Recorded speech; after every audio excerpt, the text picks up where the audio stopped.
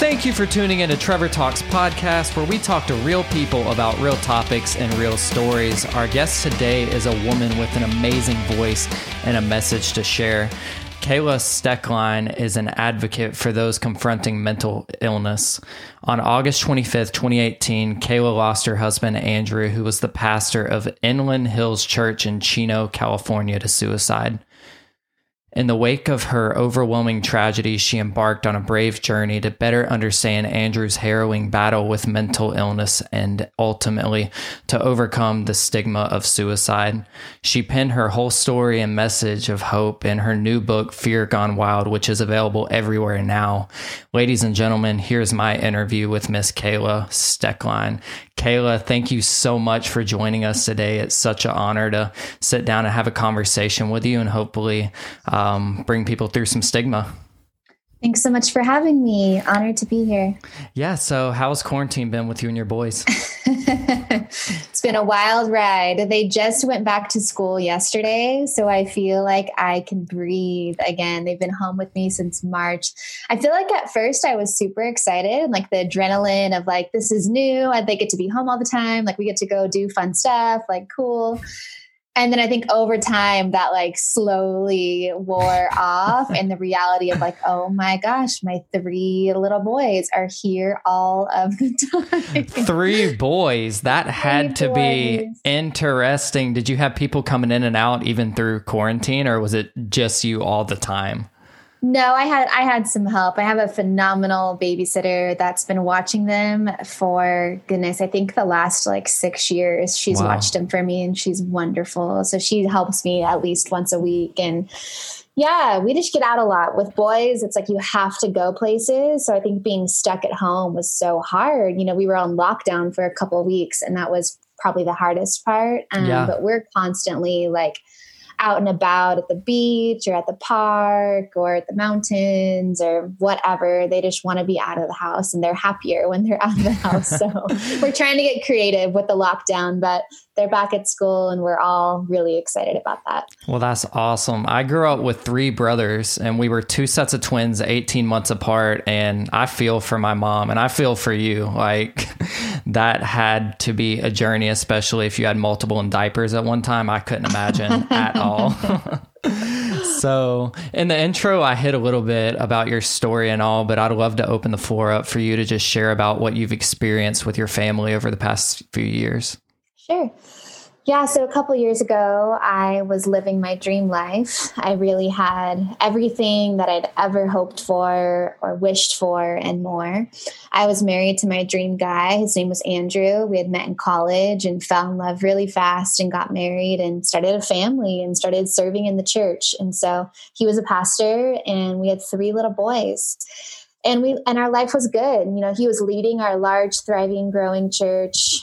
He had led our church through a very difficult season when his father, who was the lead pastor of the church, had been diagnosed with leukemia. And my husband had stepped up to the plate and led strong and was welcomed with open arms as the lead pastor. And so it was a really just beautiful, heartbreaking time for our family, you know, those first really 7 years of marriage and life and walking through that journey with his dad. And then the exciting part of him becoming the pastor. Like it really was this roller coaster of a journey.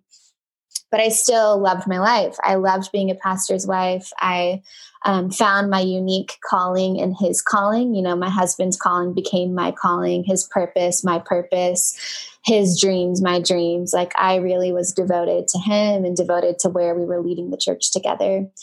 And then in the fall of 2017, he started experiencing panic attacks. They were happening about 3 to 4 times a week and just really scary, really debilitating. It would take over his whole body, mostly when he would try to fall asleep. And his hands and feet would go numb. He would be trembling. He would be weeping. He had this intense pain in his chest. And anytime I would try to speak to him when he was in the middle of the panic attacks, it was like he wasn't there. It was like something else had taken over him. And it was like this fear that was raging inside of him just went wild. And we kind of just had to wait it out until they would go away. And so those were happening really often. And we were like seeing doctors, trying to get to the bottom of what was happening. And so it took months, lots of testing.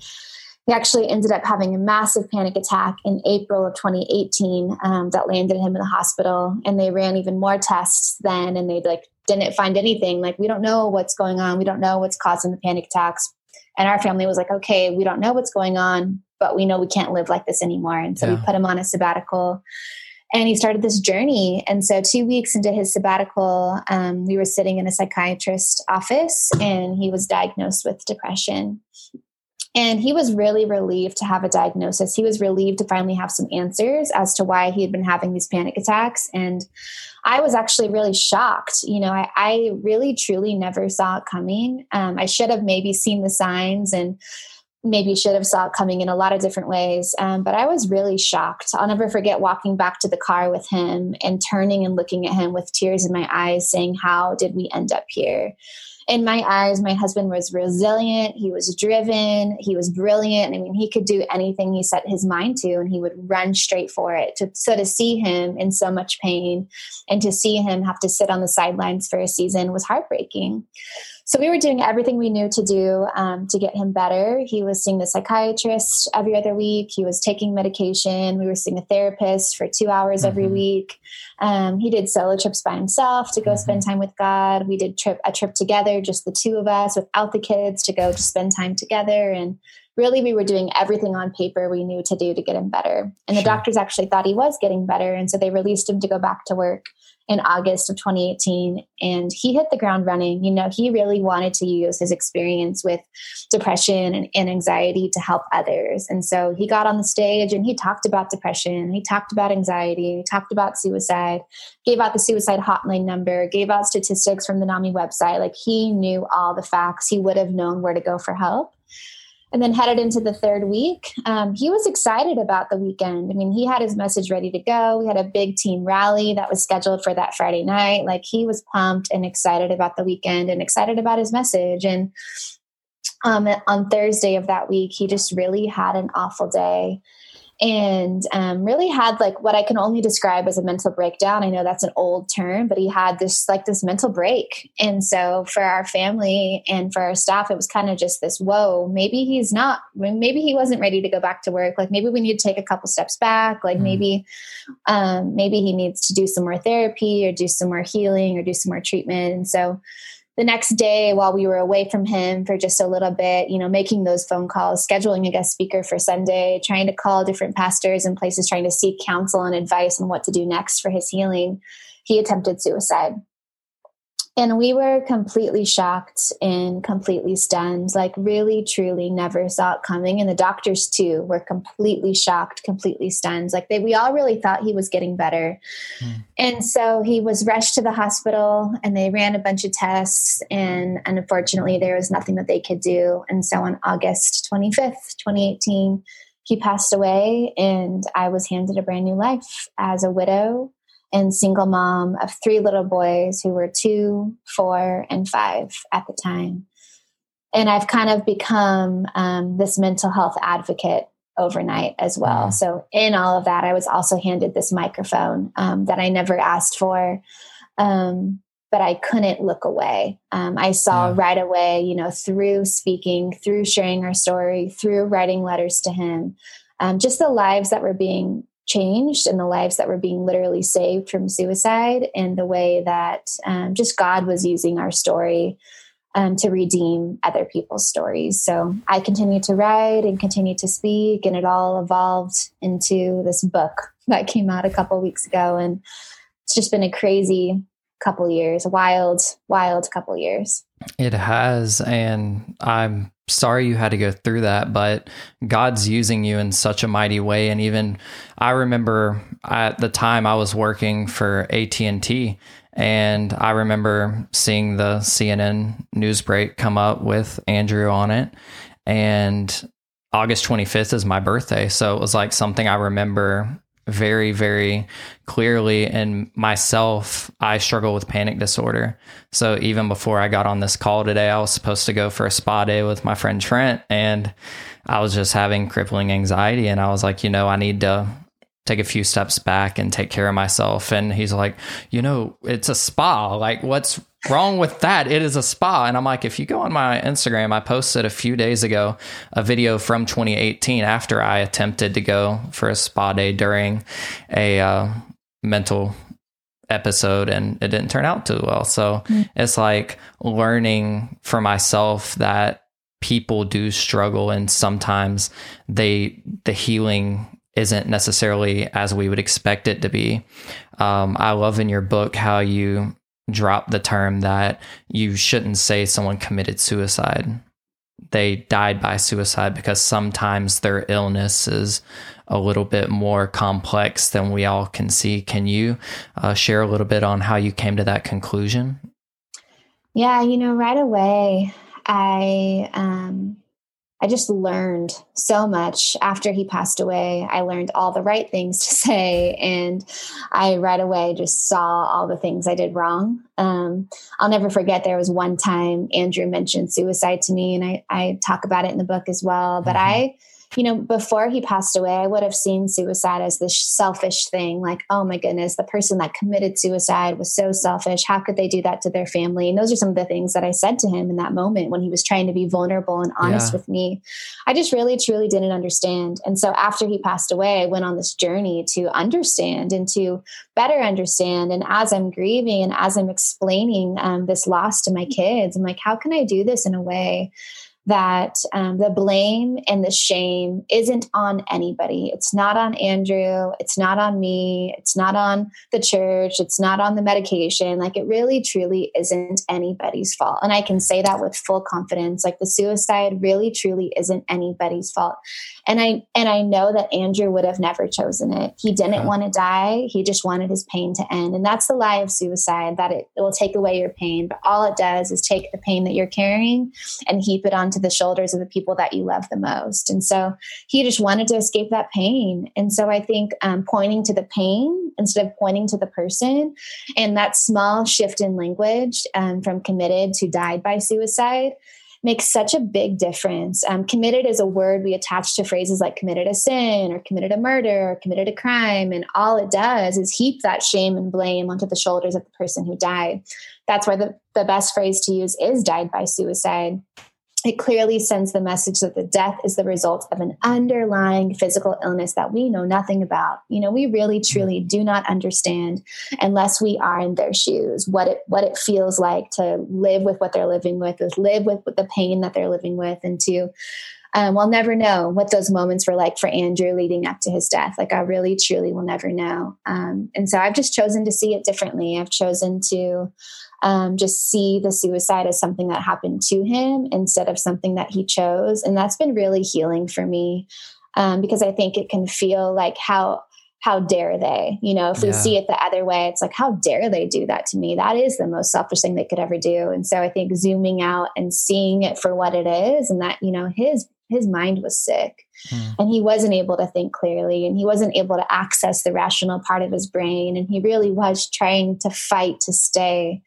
And he was just overwhelmed with pain. And so having that empathy and compassion instead of that judgment and criticism. And I think it'll be really helpful for my kids as they grieve and as they learn more about their dad and about what happened to their dad as they get older, to have that perspective of like, he didn't choose to leave you when you were a little kid. He was sick, and his death was the result of this invisible battle that that was raging inside of his mind. And right after he passed in the hospital, you had a moment with your mother-in-law where you asked her, is he in heaven? And her answer was just so graceful. Would you share a little bit about that conversation? Yeah, I think that's one of the biggest myths in Christian culture about suicide. And even outside of Christian culture, it's just this myth that's been around for centuries. And it's that when somebody dies by suicide, it's this unforgivable sin. And it's like a straight ticket to hell. Like, you will not go to heaven because you died by suicide. And so I believed that. I had picked that up somewhere along the way. And so I don't know where, but I did pick that up somewhere along the way. And so I leaned over the bed as my husband lay dying in the bed. I leaned over and asked his mom, like, is he going to go to heaven? And I was so concerned, I really truly didn't understand. And I remembered this movie that I watched in high school in art class with Robin Williams, where his wife dies by suicide and she's like trapped in hell. And so Wow. it was like remembering, I forget what it's called. It's a really beautiful movie, and they end up going to heaven at the end. Spoiler alert. But, I had picked it up somewhere along the way. And so I asked her, will he go to heaven? And I'll never forget her response to me was like, our salvation does not hinge on the way we die. It hinges on our personal relationship with Jesus. And so I know that Andrew loved God. He was running to God in his pain. He was running to God in his depression and anxiety and suicidal thoughts. Like, I would walk into the bedroom some days and he would be blasting worship music in his headphones and weeping. Like, he really was running to God. And God didn't heal him this side of heaven, but that doesn't mean that he doesn't get to go to heaven. And so that was just so comforting to me. And that was one of the biggest negative responses I got from people was, how can you say that he's in heaven when he died by suicide? And so I actually wrote a blog just maybe a month after he passed away. And I included that in there. Just because it was so helpful for me to better understand that and have that perspective. And even the Catholic, I think it's called the Catechism. Is it the Catechism? They've changed that. It used to say that, and over time they've adapted new language and understanding, and they've changed that as well. And so I think that we're coming a long way in that, but I think we still have a long way to go in bridging the gap between mental health and the church. Yeah. And I started asking that question last year when we lost Jared Wilson to suicide. That was when it really first hit home that, people in your life sometimes are battling with more than meets the eye. And the first question I asked was, is he in heaven? And, that's something I've been studying since then and trying to rally people towards the truth instead of like these folk tales that still live on from prior generations. And it's like, there's so much pain when suicide comes because even, of course, like if you don't understand suicide and depression and anxiety and the things that lead up to people, and initially losing their life to this illness, if you don't understand suicide and you don't understand mental health, you're not going to understand how they died. Your picture of a suicide when you're uneducated on mental health is not the reality of what it is. And this book is a result of the most tragic and challenging season of your life, losing your husband to suicide. You were in pain yourself. You were now a single mother to your boys that are your life. And I'm sure you see bits and nuggets of their dad in them every single day. How did you find the strength in your words to just get through this pain? I would say I'm still getting through it. I think the biggest thing that I've learned in walking through grief is that pain doesn't just go away. It's learning how to live with the pain.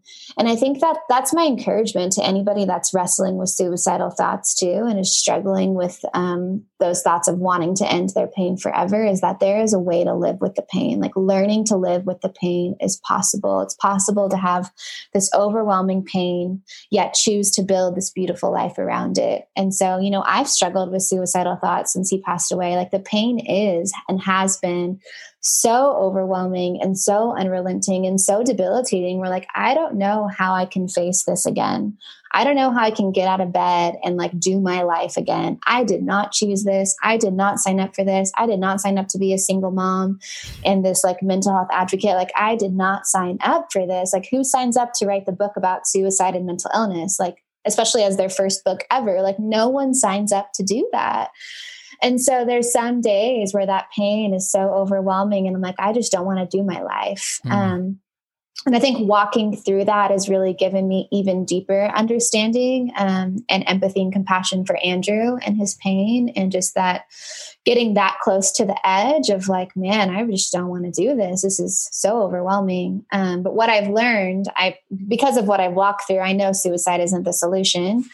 It only causes more pain, and I could never do that to my children. But what I've learned in my journey of grief is that living with the pain is possible. And so it's an everyday choice to choose hope, to defiantly choose joy, to honor the pain and hold the pain and embrace the pain, while also honoring the one life that I've been given, and honoring the hope and the joy and the peace that God has given me too in this season. And so it's this tension of both, of sorrow and joy.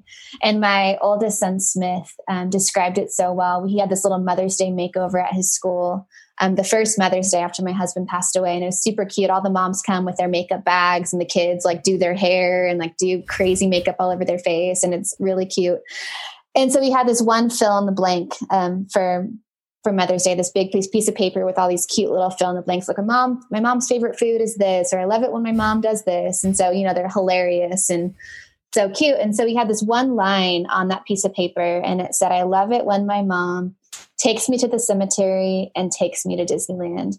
Literally the saddest place on earth and the happiest place on earth in the same sentence. And that's our reality. It's one foot in the happiest place on earth and the other foot in the saddest place on earth. For them, it's the reality of one parent in heaven and one parent on earth. And it's holding both. It's honoring the pain, but also honoring the one life we've been given. And so, yeah, that's been the last 2 years. And I would say that I'm still there. It's not like 2 years later, I'm all of a sudden like, time heals all wounds and I'm all of a sudden better. Like, that's just not true. I think over time, it'll become less frequent and less intense, that big ball of grief just crushes me. But that same confusing pit in my stomach, elephant on my chest, that same overwhelming pain that I felt the very first day the suicide happened, like, I will carry that same pain with me for the rest of my life. And there may be time 15 years from now where I smell a certain smell, or drive by a certain place, or see a certain picture, or hear a certain song, and that pain just comes rushing back in. And so, yeah, I think I've learned a lot about grief and pain and resilience, and just choosing joy when joy seems really far away. Wow.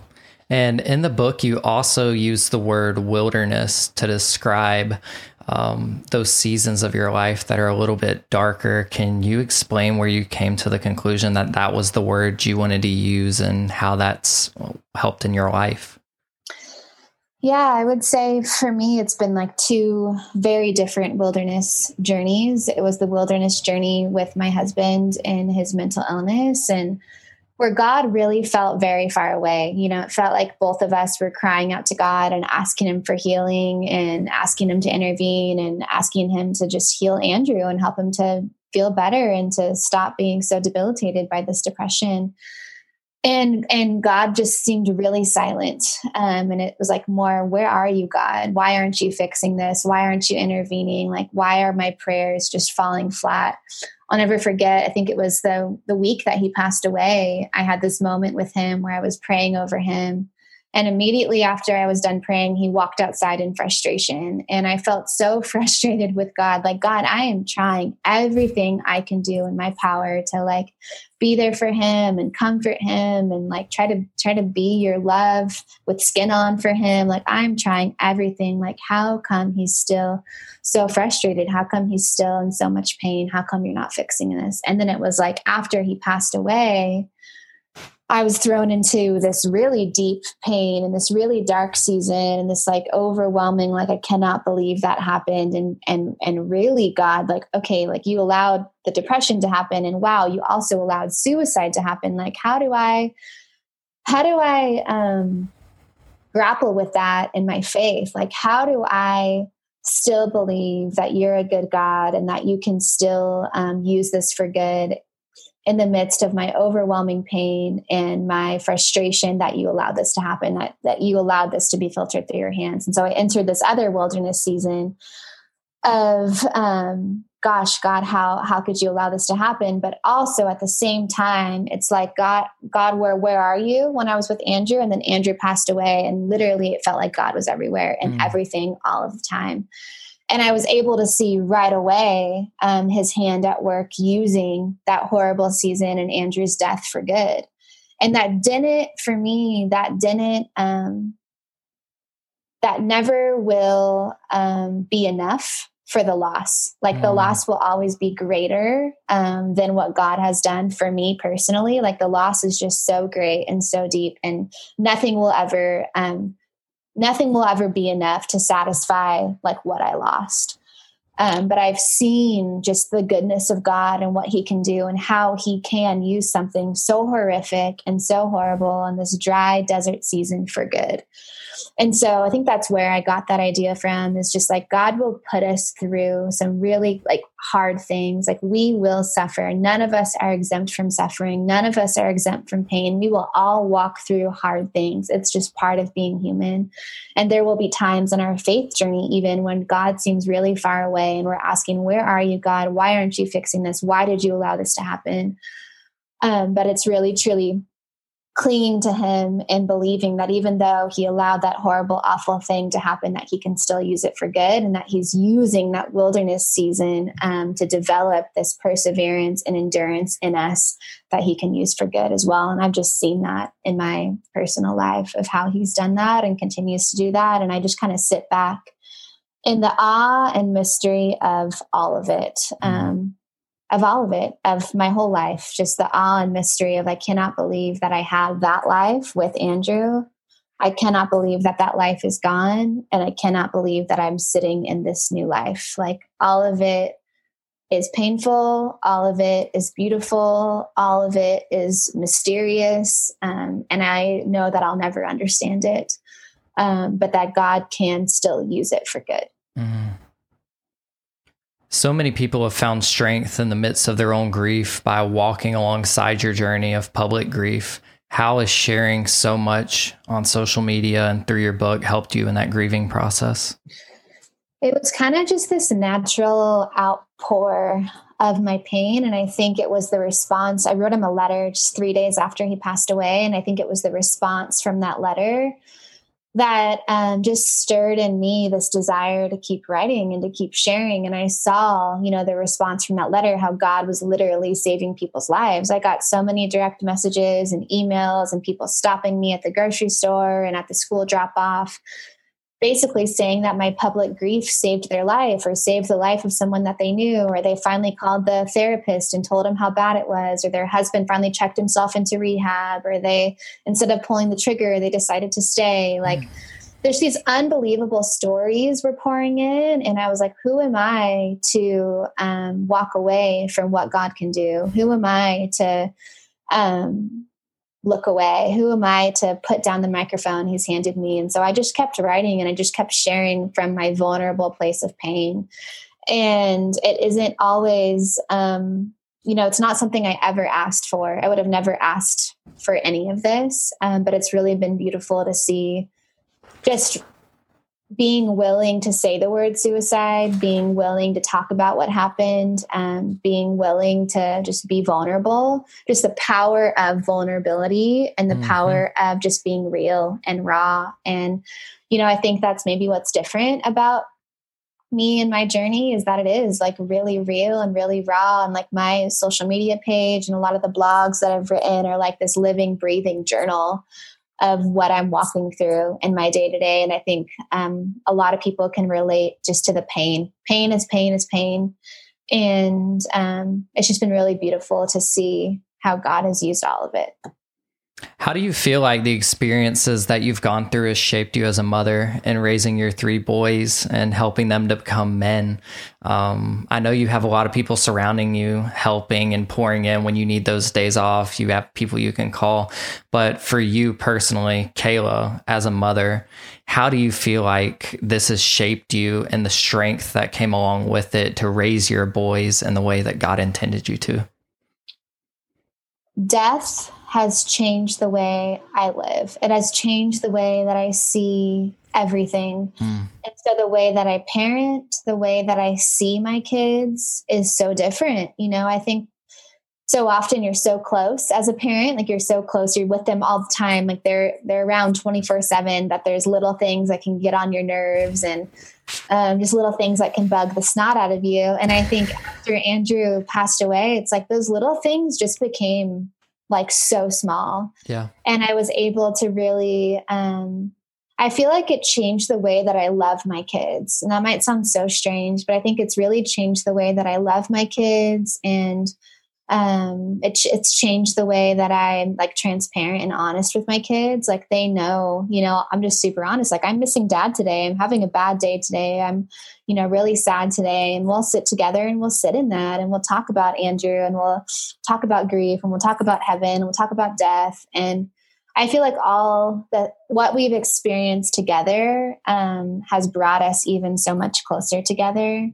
And the way that I am with the world and being raw and open and transparent is the same way that I am with my kids. Like even this morning, my son Smith forgot his shoes. I'm taking him to school, second day, like back on campus. He's about to hop out of the car. He's like, oh no, my shoes. And I was mad. I'm like, dude, I just like hustled to get here. You're here on time. Like I don't want to go all the way back to the house to get your shoes. Like this is so frustrating. And I got mad and I didn't, like I reacted instead of like taking a deep breath and responding. But even after, like we got back to the school, he had his shoes on and I gave him a big hug and I said, I am so sorry I made such a big deal over shoes. Like it really isn't a big deal. I shouldn't have gotten mad at you. So I think it's really just changed my perspective on just treating my kids like real human beings, like being real and honest when I mess up and when I make mistakes and just trying to be that real, raw, authentic force of love in their life. Like, I'm going to love you no matter what, whether you forgot your shoes or not. And if I mess up, I'm going to say, I'm sorry. And the little things need to stay little things. And like the bigger picture is that we're all in this together and we love each other and we're going to get through this together. And I think for me, it's modeling that resilience for them. And so it's like writing the book is a huge part of modeling that for them, of like showing them that we can choose life and that we can choose joy and that we can choose to move forward when really bad things happen to us. And so I think a part of it for me is being that role model for them and being it authentically, like in our home and publicly and in our home as well. I'm not just this public person that like has all the right things to say, but I'm also like just this force of love in our home, that I mess up and I make mistakes and I'm not perfect, but I'm trying to do the best that I can. Yeah. And the one thing that popped in my head when you said that Smith left his shoes at home, you had to go all the way back to get them. It's like, for me as a speaker and doing events and such, like when you talked about your husband supposed to be on stage in like 5 minutes and they came and got you and you prayed with them and everything. I had a moment last year. I was doing a tour and it was the biggest show of the tour. And, I'm supposed to be that person that's standing up for anxiety and talking about overcoming it. And, God's done that in my life. And luckily I'm still here to talk about it. And I was having a full-on panic attack right when I was supposed to go out and share about God bringing me through that and how I fight through it daily. And, you can even compare that to like, I could easily say that I left my shoes at home that day, but I found them and God put them on for me and I was able to go out and do it. And it's like, there's so much in our life that can cripple us, like anxiety. Even today, like me being vulnerable, I felt it. Like I had to take some steps towards like self-care and being healthy myself and making sure that I don't take steps in the wrong direction and become a statistic. I want to know that like people hear this interview with you and hear your message and how you're being so strong for not only just your boys, but for millions of people that are watching you. I'm sure at first it was unsettling. Like you said, you would have never asked for it. Who wants to write their first book on mental health? Me. But it's like not in that perspective. Like I could never sit here and say that I understand what you went through. I don't think anybody can. Everybody copes and grieves differently. And God's using you in such an amazing way to do that. And I just commend you for walking forward in what you're doing. And even the days that you don't want to, you put a smile on your face, you wake the boys up, you get them ready for school, like whatever your daily routine looks like, it's not always easy. And I don't even have to ask you, I can assume that. And God's just moving so graciously through your life and through your vulnerability and through the things that you may not want to do. Like, you may get tired of talking about this eventually, but God's going to keep pressing for you and give you the strength to do it. So first off, just thank you for being vulnerable and being bold and transparent enough to share the story that God's gifted you with. The tragedy and the pain and all that you've gone through does not go unnoticed. It's almost like you have to search for the beauty and all the rage, but God's given you the brain and the wisdom to craft that perfectly. And your book, Fear Gone Wild, I just finished it today, and it's just such an amazing anthem for people that need to know, like, some people have lost their spouse to suicide and they haven't fully coped with it yet. And I feel like this book is going to be a resource for them. This book is going to be a resource for people that are struggling with mental health themselves. I can relate with so many of the things that Andrew went through, and then like so much more than that. And it's like, okay, I stopped going to therapy because I feel like I'm good, but how do I know that I don't need to continuously go just to make sure that I'm fine? And maybe one day when I get married, that I have my bootstraps on good and ready to stick around and go to war, and help people overcome their mental health issues, which is exactly what you're doing. And I feel like, for me personally, hearing your story and hearing the vulnerability and just the deep details that a lot of people would try to hide, you did your best not to mask them. You put it out there for people to see. So thank you for your vulnerability. Thank you for sharing with us. So many people are going to hear even this, and hopefully they go buy the book. They're not alone, and God's got this. So Amen. Yeah. Thank you. Thank you so much for taking the time to speak with us. And I do have one more question for you. What would you say to one person that might be struggling with either the loss of a loved one by suicide, or maybe even considering suicide for themselves? What would your reminder be to the person that's struggling with a thought for themselves? And what would your word of encouragement be for the person that's grieving?